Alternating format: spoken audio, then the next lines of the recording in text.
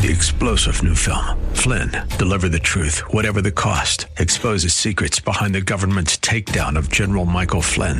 Flynn knew what the intel world had been up to. He ordered the first audit of the use of contractors. This set off alarm bells. He told the truth. He was the most dangerous person for Donald Trump to hire. They had to get rid of Flynn. Flynn, deliver the truth, whatever the cost. Available now. Watch it today. Go to salemnow.com. salemnow.com. The following program was pre-recorded, and the views expressed do not necessarily represent those of this station or its management. We don't need no education.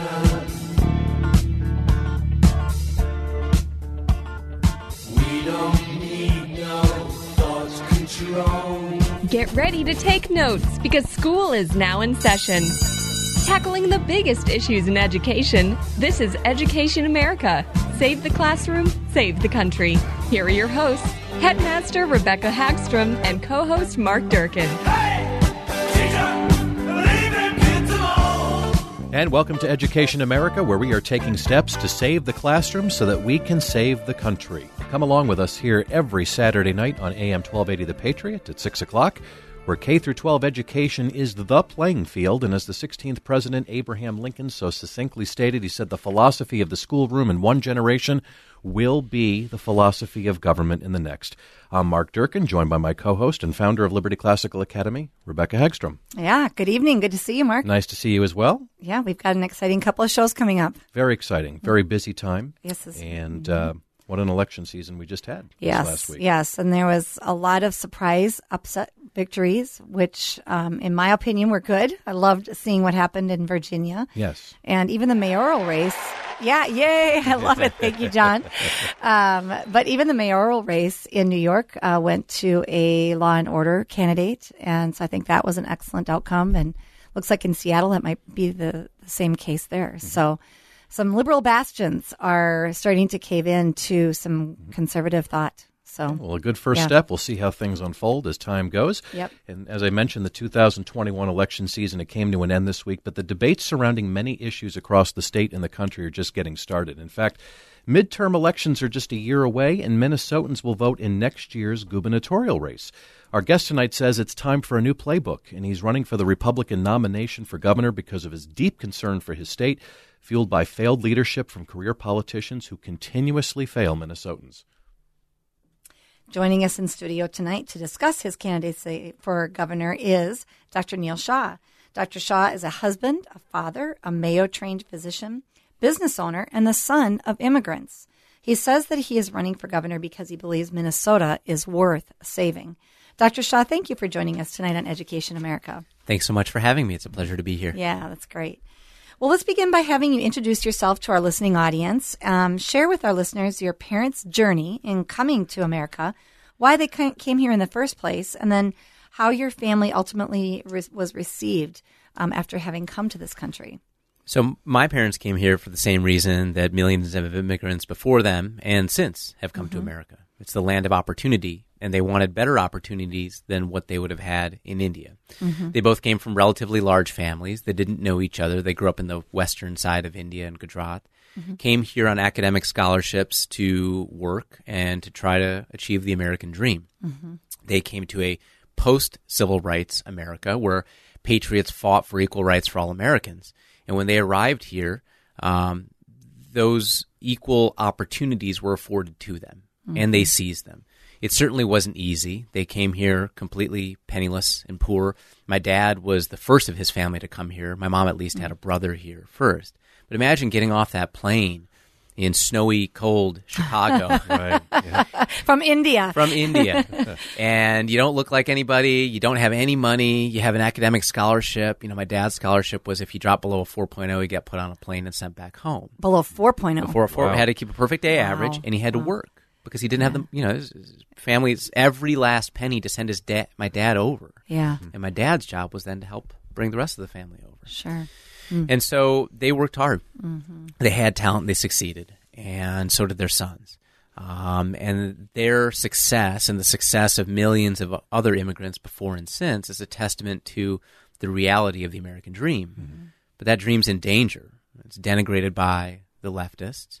And we have to remember that America is still this shining beacon of freedom and opportunity, and it still is the greatest country in the world and very attractive for people to emigrate to. Yeah, yeah. Great. What year did your parents come? Do you know? So, yeah, my dad came in 69. My mom was in 72. Okay, so they really were just right after the civil rights era. Mm-hmm. Yes, that's amazing. But wonderful benefits, right? That's All right. the way down to you. Yeah. And Dr. Shaw, growing up, you attended and graduated from the public school system. How would you describe your experience in the public schools? And do you feel that your public school education prepared you for the challenges that came up when you went off to college? Yeah, I mean, this was a different era. Right. I was born in 1980. My parents never left Chicago. I think we moved once. We moved like 5 blocks. And they moved to the suburb they moved to because of the schools. And they were completely different. Right. The focus then, as best I could tell, was always on education. Yeah. And, my classroom had a fair number of Asians who'd come to this suburb, again, for schools. Right. And then it had, a relatively economically diverse group of whites. And race was just never an issue. Now, that's not to say that I didn't meet racist people along the way or they didn't exist. My parents certainly met them, and I've met them. But it was always, you're here, and in the words of the military, you're all equally worthless. And so you started from that standpoint of you need to prove yourself and you need to work hard. But the public school system I went to was very rigorous. I mean, they tested kids for gifted in kindergarten. They tested again in second grade. They pulled you out. There are enrichment programs all the way through, a very strong honors program. By the time I graduated high school, I went to college with, 20 college credits and full slate of, 5 AP classes my last year. The hardest academic rigor I ever had was not medical school or residency. It was my last year. Interesting. And that was in a public school. That was a public school system. Wow. Yeah. It's pretty impressive, actually. Yeah, it's really impressive. So, everything from the writing to putting together position papers to speeches to history classes. It was really hard and it was really rigorous. And that experience of public education obviously colored my perspective because I was like, well, all schools are like this. Right. You just assumed. Yeah. So, we would compete against other schools that were also similar. So, when we go out to a math team meet, we're competing against Lake Forest and Winnetka, and these are big schools around Chicago that were just as rigorous. Yeah. And it was a pressure cooker to make it out of there and graduate in the top couple people in your class. Wow. So, but that's not the experience that I think if I went back there today, I'm afraid I wouldn't find it. And it's certainly not the experience that we've found here in Minnesota. Yeah, and that's actually where I was going to go next. You do have children in school, and they're elementary school age. Did your own children begin their schooling in the public schools? And when was it that you began to realize that the public schools were turning away from an academically rigorous curriculum? And what were you finding out about how your own local school district was working in terms of the academics? Yeah, so we used to live in St. Paul. We've lived all around Minneapolis, St. Paul, but most recently in St. Paul. And we decided to move out because the crime was getting worse in our neighborhood. It was a pretty nice neighborhood, but it was still not great. And the other thing we were very disappointed about was, at that time, St. Paul had a decent magnet school program, and we said, if our kids test in, can they go? And they're like, well, yes and no. If your kids are the wrong color, the answer is no. And we're like, this is ridiculous. What? The test scores are the test scores. You either test in or you don't. And we understand there might be, you have to, maybe 10% over because not everyone takes the spot. Right. But it is completely different, if you're Asian or if you're white. And if you're the right color to fit some diversity quota, then the test scores really aren't the test scores. And that's not the America that my parents came to. You can either run the 100-yard dash in a certain amount of time or you can't do it. And if you want to make the team, you got to run it under a certain amount of time. That's equality. Yeah. And this equity push has been really disappointing to see because it's kind of a battle against excellence. So in our school district, so we moved to Mounds View. As Mounds View historically has been a strong school district who wanted to stay on the east side. So we looked at Mounds View and Mahtomedi, and, it was kind of okay, and then things just precipitously fell off in 19 and then 20 with the pandemic, and the more we started to look at the progress our kids were making, I was like, this is too slow. My son is very good at math, and he's not being challenged. And we're like, when are you going to test him, for gifted, talented enrichment? And it just kept me like, this like, well, we used to do this, but we don't do it anymore. And then the pandemic happened, the kids were locked down, and we just decided that the education of our kids was too important to leave to the system. And we did an exit interview with the assistant principal. And I said, I've read the curriculum we're going to teach our kids. And there's falsehoods baked into this about our history. There's entire omissions. I mean, the Holocaust wasn't in a draft version. Yeah, World War isn't II that wasn't. shocking? It's crazy. I know. And I said, what are you going to do for the special needs kids and the gifted and talented kids? And they're like, well, we're just going to put them all into the same room and let the teacher try to teach. I was like, that's impossible. Oh my gosh. No one's going to get what they What a ridiculous need. non-answer that is, right? No one's going to get what they need. Yeah. The kids who need additional enrichment either way because they're behind or because they're ahead are left behind. Right. And this is what the leftists want, is to teach to the C as opposed to helping people come up and promoting excellence at the highest levels. Yeah. And so we made the difficult decision to pull our kids out, and we're fortunate in the sense that we have the means to do that. Right. But thousands of Minnesotans don't. They can't afford to pay twice for education. And that's an opportunity we'd like to return to them. Yeah. Yep. Well, and hopefully we'll be talking about that a little bit later, his views on school choice and that type of thing, because I do think that that's an important topic, especially right now in our nation's history, where the public schools are not serving the way they used to. Just like you heard from this principal. Well, we used to do gifted and talented. We used to do honors. We used to do AP. And more school districts across the country are eliminating those programs. So there's not those opportunities. Okay, Dr. Shaw, you approached the Mounds View School District. You got the response from them that your concerns were raised. It wasn't much of a response. In all the people that that attend maybe other public school districts in the Twin Cities that are growing frustrated with the schools that their kids attend, what has been their response? How have they approached some of those school districts, and how the school districts responded to their concerns? Yeah, from the other parents we've heard, and even talking with the assistant principal that day, it's been the same response, like a pat on the head. Thank you for voicing your concerns. You have no power here. And they say, actually, yes, I do, and I'm going to pull my kids out, and then I'm going to fight you every step of the way to rescue the kids that are still left in this system. And from the folks that I've talked to in other school districts, it's the same idea. We know better than you how to educate your children, so shut up, sit down, and let us indoctrinate them. It's so frustrating, and it's so patronizing. It is. I really believe that that's a big, I think it's pretty well documented that one of the big reasons why Youngkin won is because he took that approach. And McAuliffe basically said, no, parents don't get a say in their children's education. That's the state's decision. And, interestingly, and I find this frightening, I've seen some interviews of young people on college campuses where they went around and asked them, do you think parents should have a say in what their children learn in the public schools? And several of these young people said, no, I think there's options. If they don't like what's being taught in the public schools, they can go to private schools. Very emboldened. So, oh my goodness. And if this is the mindset of the young people coming up, right? We really have to try to change that mindset. And they've been indoctrinated into that mindset by teachers' unions working over decades towards an end. Yep. And that, I think, is the disappointing fact that we all have to realize, that the teachers' unions don't represent the interests of our children. They represent an educational industrial complex that wants to gain more and more revenue and then have more and more control. Yep. And you referenced Terry McAuliffe earlier in Virginia. It's interesting to note that prior to his election against Governor-elect Youngkin, he had Randy Weingarten, from the Teachers Union and the American Federation of Teachers at the final rally, basically coming into agreement with what he said about how parents have no role in their children's education. I think it was their last-ditch effort to bring out their base. That's the only thing I can figure out. Why else would you ever bring Randy Weingarten onto your final rally before an election?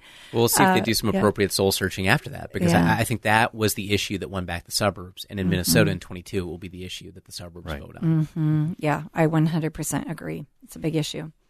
Well, Dr. Shaw, you love this country and our constitutional republic, and of course the education that you received that prepared you to become the physician that you are today.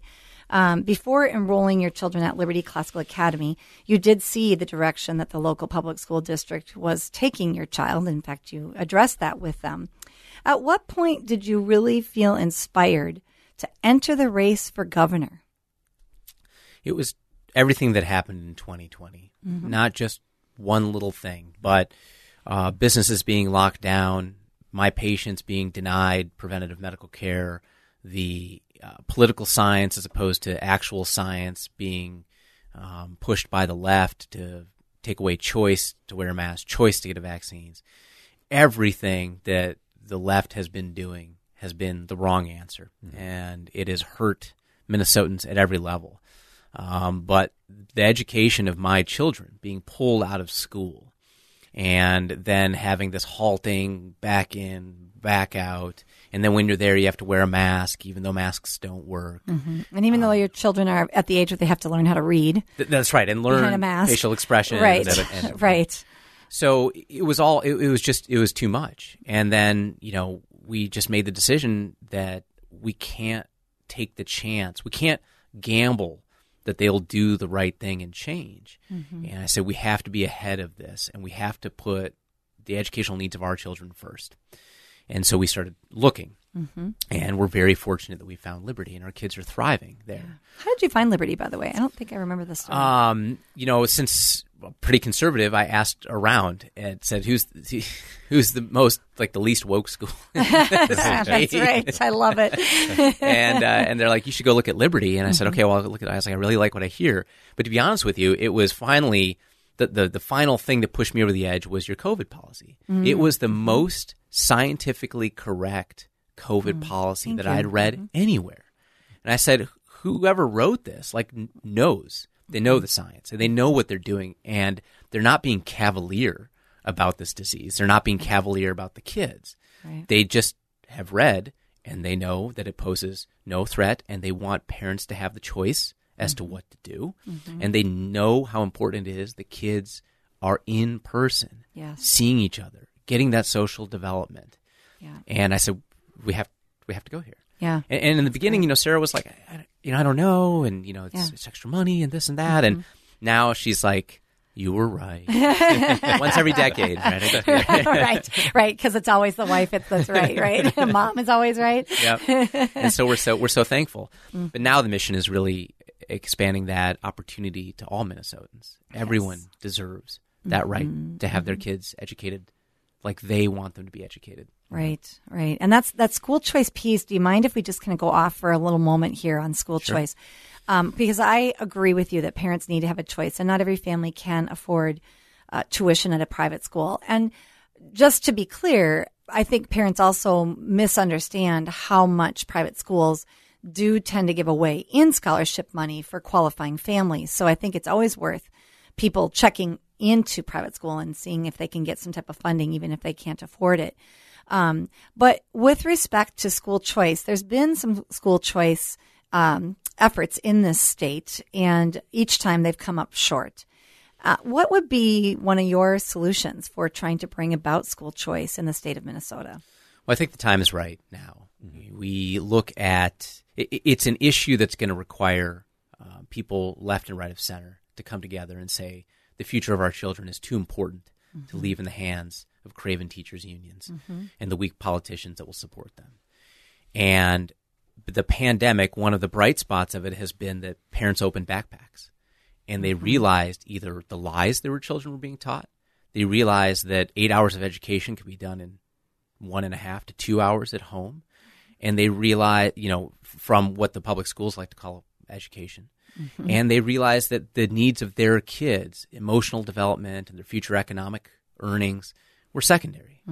The combination of all those has created the correct environment to get broad appeal from Minnesota residents to pass school choice in this state.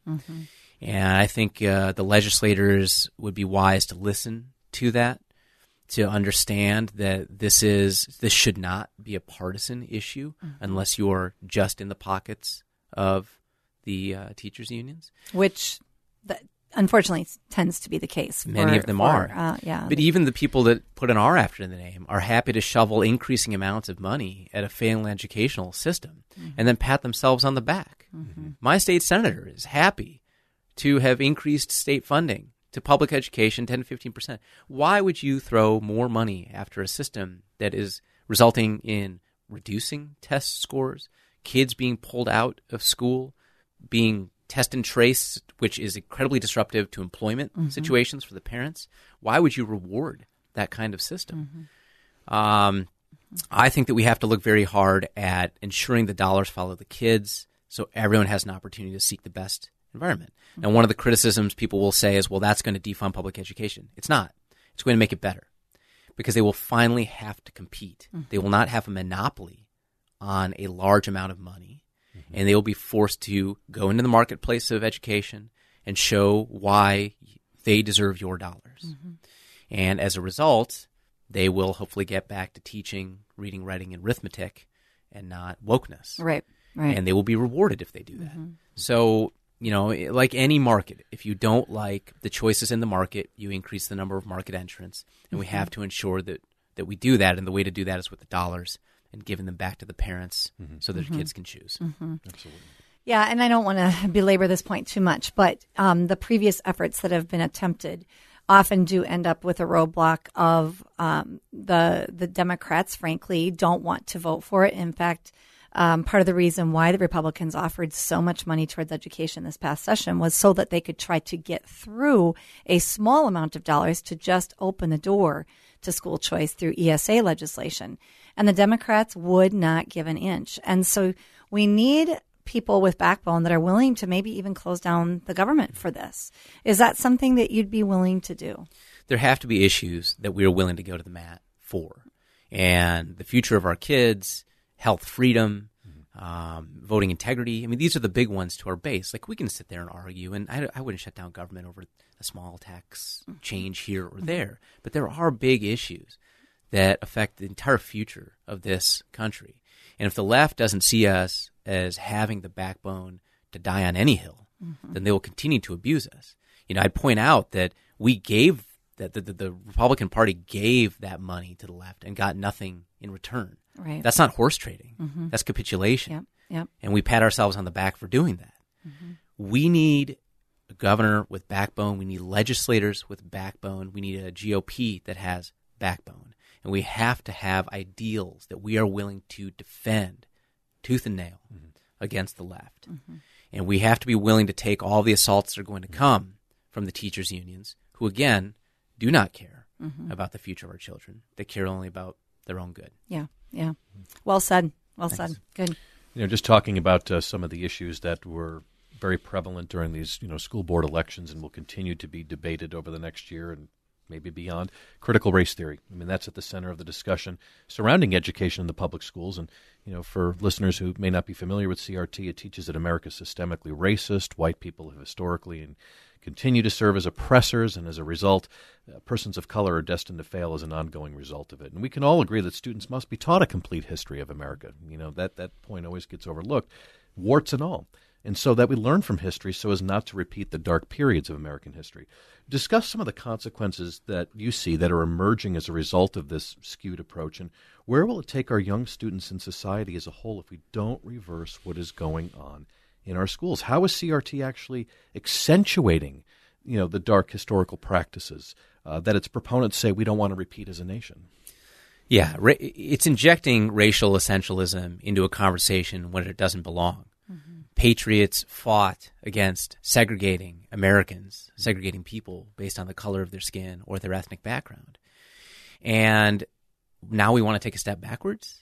I mean, I think this seems like it started under the Obama administration, where all of a sudden racism was on life support, and they brought it back to life. Simply to have a tool to campaign with. And now the left is gaslighting as hard as they can on CRT doesn't exist. CRT isn't in your schools. Really? Then why do we keep finding critical race theory books in our libraries? Why do we keep finding BLM posters on public school walls? Why do we keep finding evidence that you are teaching whites that they must be oppressors if they've never done anything to oppress anybody else? And at the same time, the inherent bigotry of low expectations that because you are brown, you are doomed to fail. What does that tell people? Right. I instead choose to believe that my parents could come here clearly brown and clearly achieve everything they want. We elected a black president twice. We just elected the first ever black statewide candidate in Virginia. Their lieutenant governor is a black Jamaican immigrant and a Marine Corps veteran. And their attorney general is Hispanic. So the party of white supremacy elects a black woman and a Hispanic, and we're still the party of white supremacy? Give me a break. At some point, the gaslighting gets to be too much. And that's where parents have to understand that CRT is real. It's being baked into the curriculum, and it's being force-fed to your children. Parents have to take an interest in what their kids are being taught. They have to take an interest in the entire educational process, all the way from the curriculum up through how it's implemented in schools. They have to take back over the school boards, and I'm glad to see so many great patriots running and getting elected. And we have to stay in this fight. Yes. Because if we give it up, if we cede this ground, they will just continue to push the Marxism and the racial essentialism and the hate onto our kids. It's very disturbing. Critical race theory and equity-based policies as a whole are, as we've talked about, dividing people on this premise of race and making judgments of people according to racial identities, not on individual merit, as Dr. Martin Luther King so adamantly advocated for in his I Have a Dream speech. Me personally, I feel the divide and the conquer tactics along racial lines have obviously little to do with history, but much to do with how political campaigns are conducted, specifically an appeal to people groups as opposed to constitutional rights. We hear it all the time. We're for the American worker, the hero, on this particular line of work. Is that an accurate description that it really kind of starts at the political campaign level in terms of dividing people? Yeah. I would say an easy way to think about this is the right views everyone as individuals, and they want individuals to thrive and do well and have opportunity. Yeah. The left likes to divide people into groups. I think we are stronger together, and there's far more that unites us than divides us. That's right. And I'm not willing to play that political game of dividing people into groups. And I feel that as we see parents get more involved, we're going to push back onto this racial essentialism again and get back to seeing people for who they are. Right. Good, bad, hardworking, not so hardworking. And those qualities are ones that I think we can use to compare people. I really have a sense that the left has overstepped and has really awakened the sleeping giant. I'd like to think that that's the case anyway. And I think that it's important for people to keep pushing, even if they didn't get their school board candidates elected this time around. They need to really be continuing that battle forward to push back so that we can truly be a united humanity, which is what we are here in the United States of America. I think about the FAIR organization, and they are pro-human, and that's what we are. We are pro-human. So, Dr. Shah, do you have a website that you'd like people to take a look at for your campaign? And we'll have you back next week. Yes. Please visit electneil, ELECTNEIL.com. You can also find us on social media at Neil Shah MN, and we'd love your supporters to follow along as the campaign continues. All right, at Neil Shah MN. All right. Thanks for being with us, and we will see you again here next week where we will continue the conversation with Dr. Neil Shah, who is running for Minnesota State Governor, and hope you join us this Saturday, 6 p.m., AM 1280 The Patriot. Good night.